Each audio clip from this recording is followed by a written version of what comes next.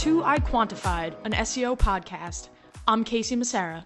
On today's episode, we'll be discussing organic traffic declines with Wayne Cichanski, Vice President of Search Strategy here at iQuanti, a global digital marketing agency. Welcome, Wayne. Thanks for joining us. Hey, thanks for having me. This is an exciting new platform, and this is a hot topic, so great to dive in. Definitely. So right off the bat, how do you pinpoint what's causing your traffic decline?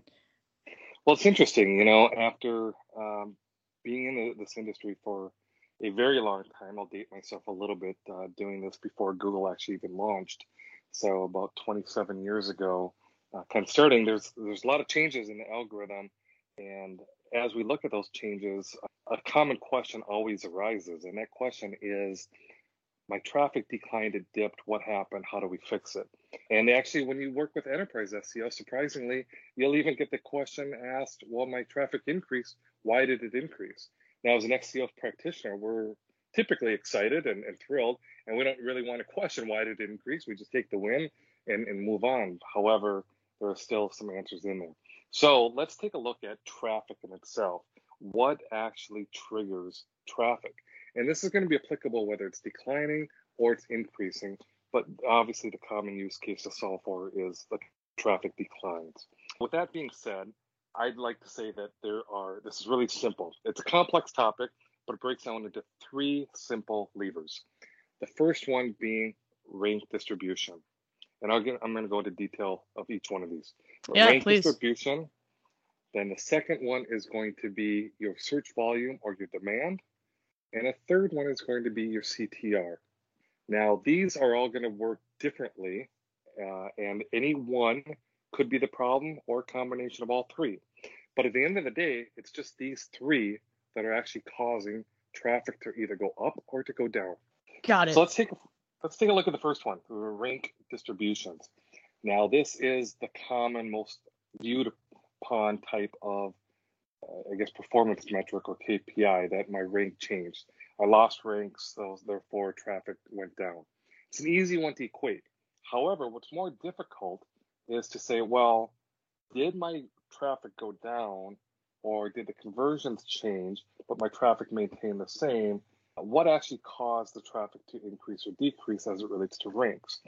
So one thing to kind of level set and understand is that ranks, non-branded and branded ranks, from number 1 placement to number 10 placement on Google SERP has a different CTR value. And that click-through ratio is going to just kind of determine how much of that traffic is driving in each one of the positions. So for example, a common foundation that we need to set here is, on average, a non-branded term for first position yields about 18% CTR, where second position, it drops to about 10.9% CTR. And then all the way, once you get to fourth position, it drops all the way down to 5% CTR. And when you get down to the 10th position, it's less than 2%. It's like 1.8%. Now, this is average, and every brand has a different CTR curve that's a little bit different. But even with this knowledge, we have to understand that the position of the rank matters because of the CTR that it's pulling. So if your position, if your keyword had always been in number 1 placement, you were getting that 18 to 20% CTR value. But if it dropped to 4th position, your 20% or 18% that you were getting is now down to 5%. So right there, the mathematics tell you that you're going to lose traffic from going from 18 to 5%. Yeah, that's a pretty dramatic drop, huh? It is. And this is also something when we look at elevating ranks, going from 4th position to 2nd, 5% to 10%, you actually could double your traffic with just 2 rank movements. Oh. So what we want to look at when we look at the ranks is what ranks actually dropped. And branded terms actually have a higher percentage, up in the 39 to 40% for a top number 1 ranks for a branded term, because the intent is behind that branded query and that listing is matching there. So when we want to say, okay, that the ranks have dropped, what actually dropped? We look at pre and post the traffic period of time. So if you had a traffic drop last month, what we'd want to look at saying, what were the ranks for the pages, not your whole footprint, but we're going to look at the pages that had a traffic drop. And every page has got a set of keywords that it ranks for. So what we want to look at is for that particular page that had the traffic drop, what were the keywords that used to be ranking, and compare that to the keywords that are now currently ranking. Does that make sense? Yeah, I think I understand. Do you have like a real life example that we could kind of pull from? Yeah, I mean, there's a lot of things. If you have a page, let's say your one of your product acquisition pages, maybe it's your credit card page or your life insurance page or something of that nature that it's driving acquisition. It's going to rank for both branded and non-branded terms. Your branded terms are going to have the product plus the brand name as a modifier, where the non-branded terms will just have the non-branded terms and not the modifier. So in our case, a branded keyword would be iQuanti. Yes. Yada, so yada. if we had, yep, like we have our ALPS platform, which is a product for search. And if iQuanti's ALPS, that term, that's a branded term. However, a search, predictable search platform, that's a non-branded term. So if, and that page should rank for both, right?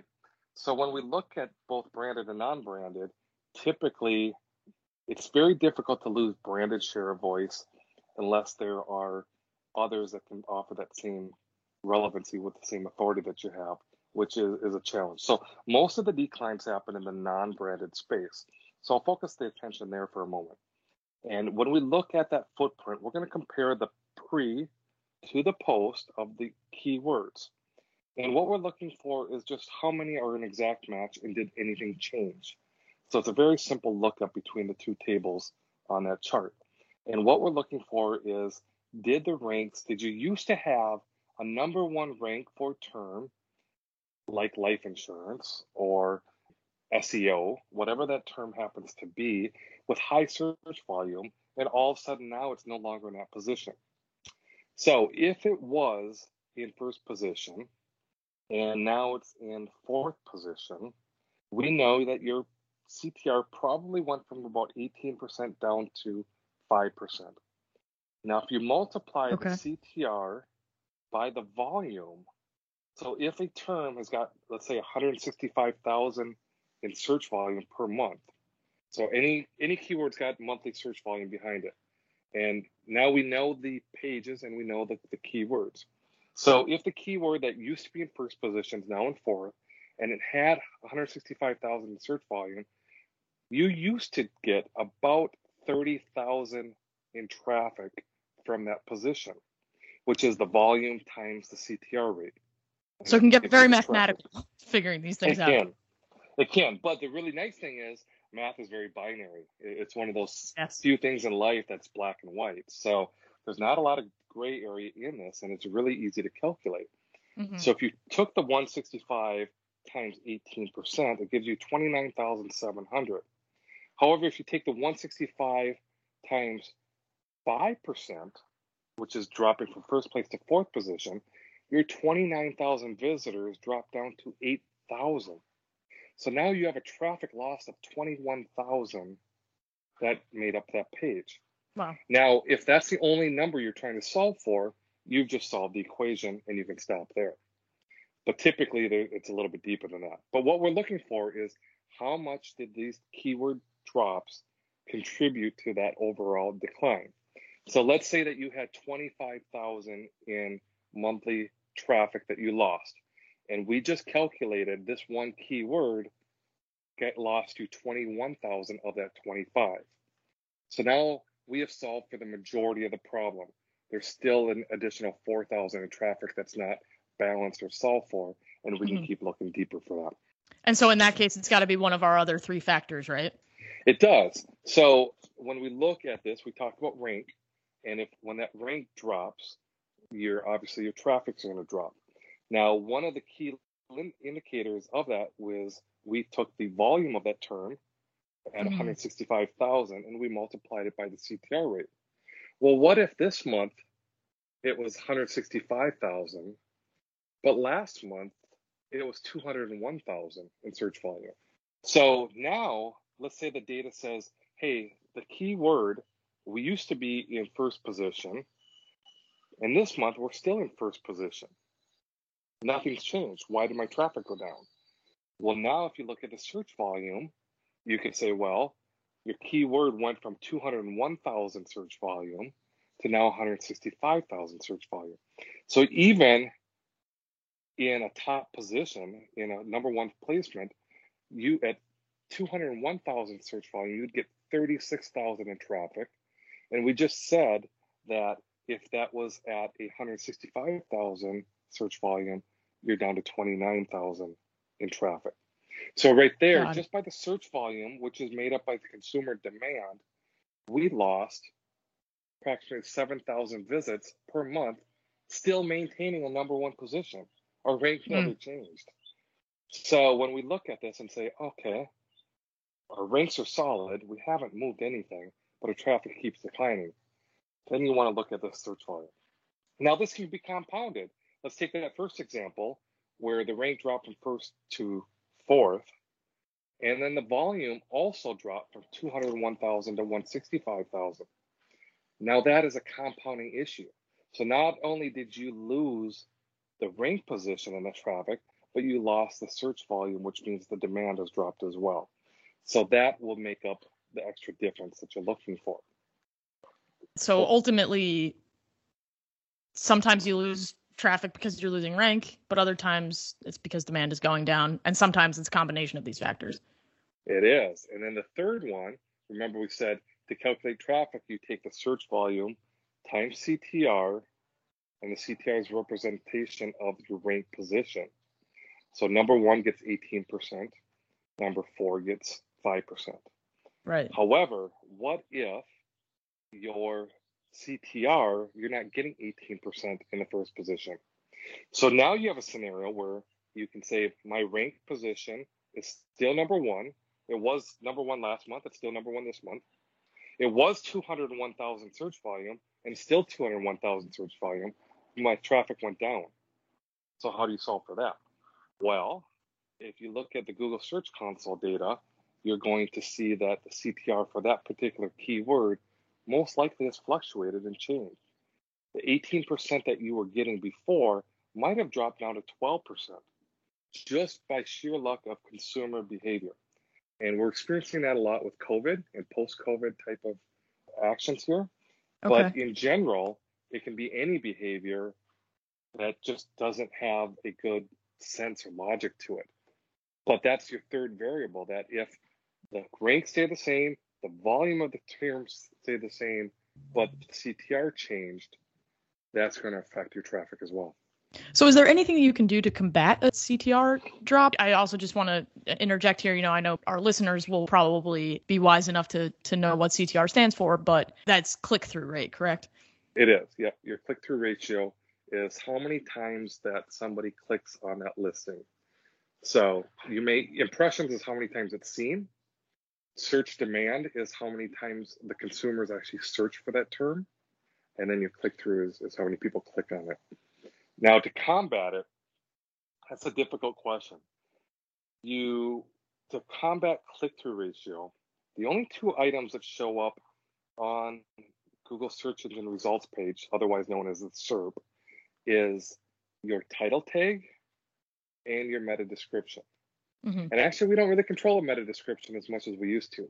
Google will possibly read it, and they may take a paragraph or a sentence out of your first paragraph and do what they want to do based on their own algorithm. So these two variables, title tag and meta description. So what you could do is you could test your CTR with that. But I caution this with a warning that the title tag is still a heavily weighted primary attribute to SEO. So it's going to possibly change the value. So if you're in a number one position, changing your title tag could actually do you detriment and drop you to a number two or a number three position. So we want to be careful of that. Now, a little plug for the ALPS product that's with iQuanti.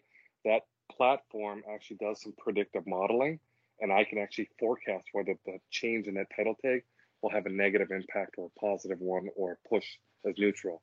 Really cool use case for that. Yeah, so that can be a very helpful tool for our listeners, I'm sure. Yeah, absolutely. It's a complete game changer when you're getting into this type of surgical level of strategy with this SEO. Now, if you don't have that, one thing that I could suggest doing is look at your paid data. Paid campaigns you can actually do a lot with. You can test it and drive traffic to it. And you can take the existing title tag, run that for a period of time to get a baseline data, and then change to the one that you think that would be better. And at that point, if it still has the same SEO elements and value, but is pulling a stronger CTR rate in paid, it would make sense directionally that you'd have a stronger correlation in organic. Now, the conversion or the click-throughs are not going to be the same. Different audience types, all of those things with paid and organic. But directionally, you'll know whether that had an impact or not. So to recap, 3 levers for the traffic: rank, search volume, and CTR. Typically, it's a combination of all 3 of these. Easy to take it, and this is at a page level. Again, remember, this is not at your whole domain. We're not looking at the entire footprint. Your analytics are going to show that pages A, B, and C had a drop in traffic. Those are the only ones you're going to look at right now. Okay, so you're going to look at, did the ranks change? Did the search volumes of those keywords change? And did my CTRs change? For example, I have a weird case. I ran data for a client, and this is actually kind of how I discovered some of this was we did a deep analysis, and their positions were identical, the rank positions. They were number 1 placement for several of the keywords. Search volumes hadn't changed. And we're racking our heads trying to figure out, well, why is traffic down? We actually found that the data, for whatever reason, sometimes in some months, the second position actually yielded a higher CTR than the first position. Which was an anomaly. It's not supposed to work like that, but there are some things that can influence that. So schema is a great example. Schema is the markup. It's not a ranking factor, so it's not going to help you move up in the ranks. However, it does help to become a catalyst to your CTR. So for example, we've all seen the little stars for the reviews, right? So if you're looking at something, and how many times have you looked at, I don't know, anything that you're looking to buy, and you have the top 3 results, and the second result or the third result has got 600 reviews and it's a 5-star rating. The other 2 results have no reviews. Have you ever gravitated and clicked on that third one over the first one? No, definitely not. I'm always looking at the highest reviewed product. Right. So when we look at those reviews, sometimes that can pull a higher CTR rate as well. So my advice to anybody with schema is add as much schema as applicable to your page. It's not just the reviews, but go to schema.org. It's the industry-wide, the only one of the very few things that has the same code across any platform, CMS, any versioning, spiders, crawlbots, all of that stuff. So look at all the different item types and wrap as much schema around your content as possible. Because you never know when Google's just going to test something, like the answer box, or the people also ask.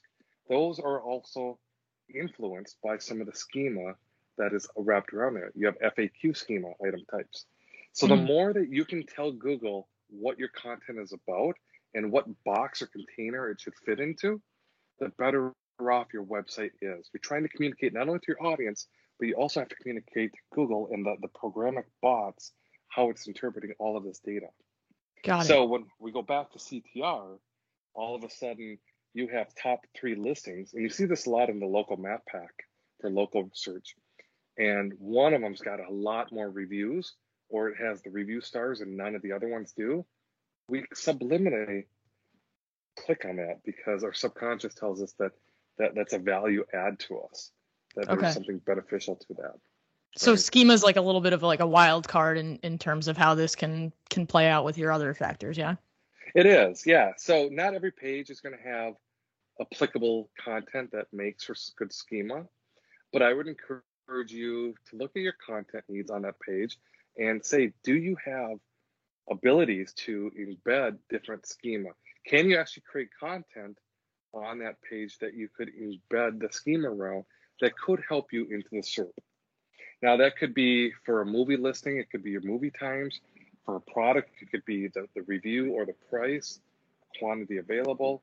It could be the color or the t-shirt, or it could be a credit card, it could be an offer that you have. There's a lot of different things that you have in the schema.org, but all of these, if it shows up on the SERP, can actually influence and give your behavior, consumer behavior, a little bit of a boost over your competition. Got it. That's all very helpful advice. And, you mentioned the factors you should be looking at. So what tools do your clients use to get the metrics around these key factors? So when we get into content, really this comes back to mapping the keyword and the intent when we're kind of getting into another segment, which I'm sure we'll have a nice, good podcast with as well. But yeah, just a little preliminary on that is Google is all about intent. The consumers and the customers is all about intent. So it's interesting. We talk in complete sentences, but for whatever reason, when we get to the computer, we all of a sudden became an expert in shorthand, and we don't even talk like a normal human, right? So it's left to Google to try to interpret what is it that you're actually asking for. There's a question behind every query, even though we don't formulate it as a question. So for example, personal loans. Right. You type in personal loans into Google. What is the intent? Do you want to get one? Do you want to know what they are? Do you want to look at a APR rate? I mean, what is it about a personal loan? It's a very vague term. Right. But yet it's a highly competitive term that people are really sought after because it has so much volume. What's interesting is if I was to tell you and say, okay, now type in the word payday loans. It's the same two-word derivative. It's actually in the loan family. Why would they be different? But a payday loan is going to actually trigger a local map pack. And the local map pack means that there's local intent behind it. So those two words, even though they're very similar in nature, the intent is quite different. So coming back to intent, it's really critical to understand the intent. And then you can start building content around that intent. And when we build content, we want to make sure it's answering all of the questions that have to do with that intent. And the minute that the intent shifts or pivots, that's a key indicator that we should probably roll out and spin up a new page, or that content belongs on a different page. You want to keep the intent very focused. But when you do that, you're going to have really high relevancy signals, and you're going to have good schema opportunities. And that will influence not only the rank from the content and relevancy, but the schema will help influence your CTR rates. So this trick actually works. We talked about the decline, but it also works when traffic goes up. Why did it go up? You mentioned earlier that, you've seen the COVID-19 pandemic influence things.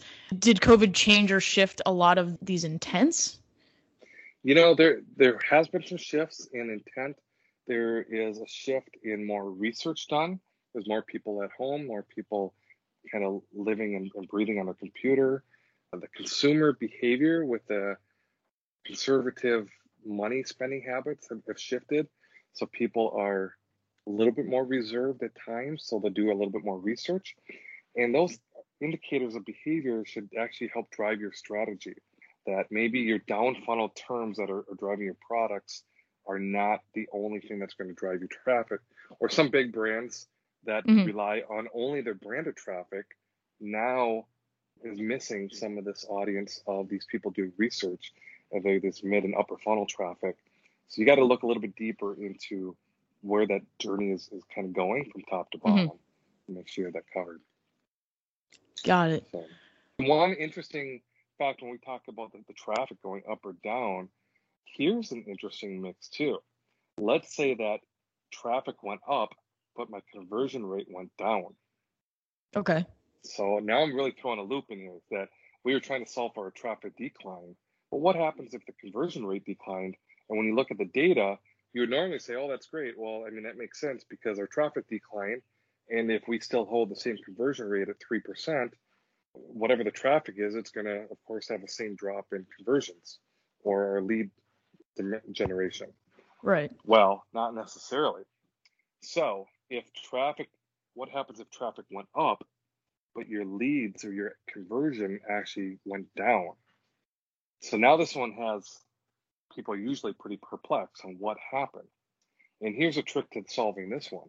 One of the first things to look at is look at the keywords again that Okay. used to rank versus the keywords that are now ranking. Ah. Now, this could change, and it doesn't mean, let's say that you had 3 keywords at 100,000 search volume each for the Okay. page. So Mm-hmm. you have 300,000 total search volume. Now, you don't have those same 3 keywords. You have one of the keywords, but you lost the other 2. But you picked up 2 more, and the 2 more each have a search volume of 200,000. So Ah. you actually have 500,000 in search volume, where before you had 300,000 in search volume. Okay. So now we have more volume, and that means more volume equals more traffic.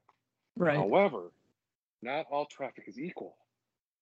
And what I mean by that is if the 3 keywords that we used to have were very down funnel, very purchase orientated, the intent is to make a buying decision, and that Mm-hmm. 300,000 traffic was converting at 6%. And now all of a sudden you go to the new makeup, and the 3 keywords you have is a total search volume of 500,000. But the 2 keywords that you picked up, you lost 2 that were down funnel, and you picked up 2, and maybe they're upper funnel, that they're very generic in awareness and consideration, meaning the intent of those keywords, the people are not ready to buy. Mm-hmm. So your traffic went up, but the buying signals actually went down. So therefore, your conversion rate on that page was no longer 6 or 7%. It dropped to 2%. And you're saying, well, what happened? My traffic went up, but my conversions went down. So when we look at the keyword mix, that traffic quality could have changed based on the different audience segmentations that came through. A very, very important factor there. So not all traffic increases or decreases are created equal, basically. Yeah, they don't all have the same value, right? Mm-hmm. So when we look at getting more traffic, of course, the correlation is, more traffic times, whatever conversion rate equals more leads. Mm-hmm. But there is some traffic that's going to be higher intent with higher traffic. Like we mentioned, branded traffic Right. has a 39% CTR value. Well, if the majority of your keywords were all branded, and all of a sudden now you lost that, but you picked up 5 new ones for non-branded, well, the intent is different. So the conversion is most likely going to drop. So this is a great way to kind of problem solve your traffic diagnosis of what's happening, and when you look at it to this granular effect. But again, it always comes down to three different levers: keyword distribution, rank distribution, and that will get into the keyword mix, your search volume, which is your consumer demand, and your CTR for that position. So that's a very helpful insight onto how to deal with an organic traffic decline. And just before we wrap up, I'd like to talk a little bit about recent Google updates. So I understand that Google recently announced that it's delaying its page experience update, which was originally scheduled for mid-May. And for transparency's sake, we're almost to mid-May as we're recording, and they've pushed that back to mid-June. So how can SEO folks expect this to impact their sites when it does happen? Well, this is very similar to Mobilegeddon, if everybody kind of remembers that, that the mobile first indexing, how that was going to happen. So we got to look at what Google's primary principles are.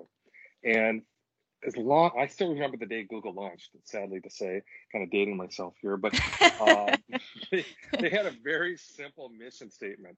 They want to deliver to the consumer the most relative result to the query that has the most trust signals, the most authority, that is the best decision, the best piece of content, as quick as possible.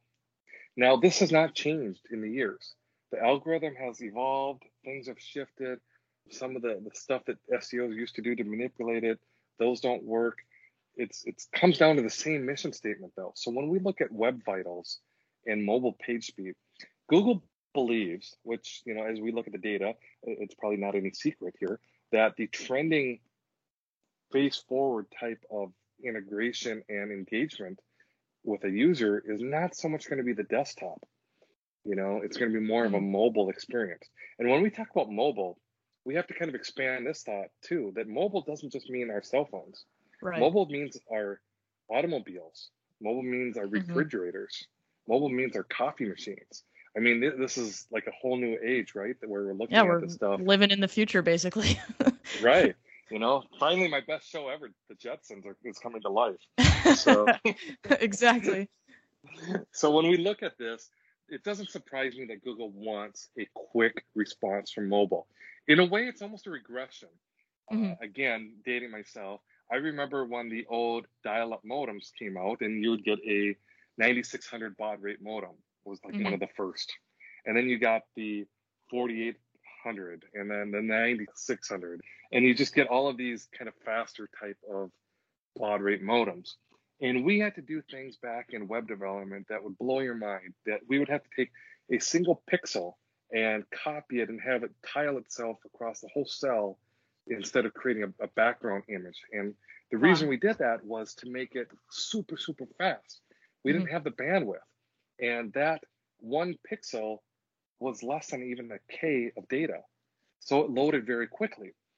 In a way, we're kind of regressing, as I mentioned, back to that period where that Google knows that mobile devices, sure, they have broadband, or excuse me, the desktops have broadband, but the mobile doesn't. We're 4G, now we're getting to 5G. Eventually this will pick up and kind of, we'll get the satellites and we're going to get faster mobile speeds. But right now, we're still kind of where we are. So Google wants this fast interaction. And with the Web Vital update, just like the mobile first indexing, these are key indicators that Google's just living up to their own mission statement. So as long as you're aligned, and this is really important because a lot of big brands do some heavy stuff. Their code is what we consider bloated, code bloat. There's a lot of unnecessary code. We have a lot of scripting and third-party attributes, and we do a lot of testing, and we do personalization, all of this stuff, but it all weights down your load times. So the Web Vital is just another indicator to say, hey, let's get your act together. Let's get your page to load quickly.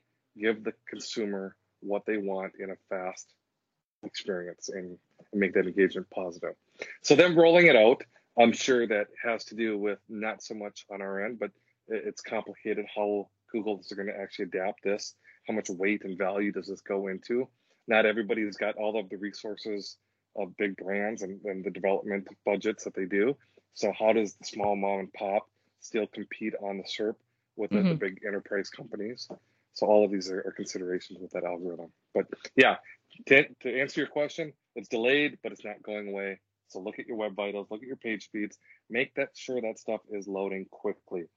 Good rule of thumb, desktop scores should be 2 to 3 second loads times.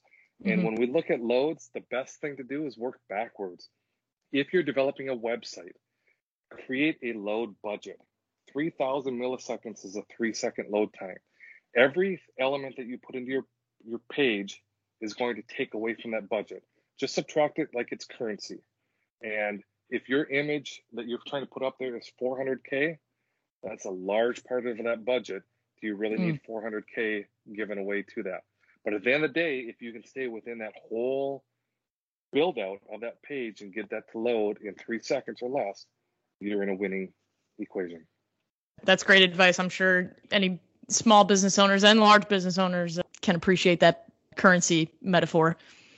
Absolutely. So I know we got technical, we got crazy, we got into the weeds, but that's what we're here to do.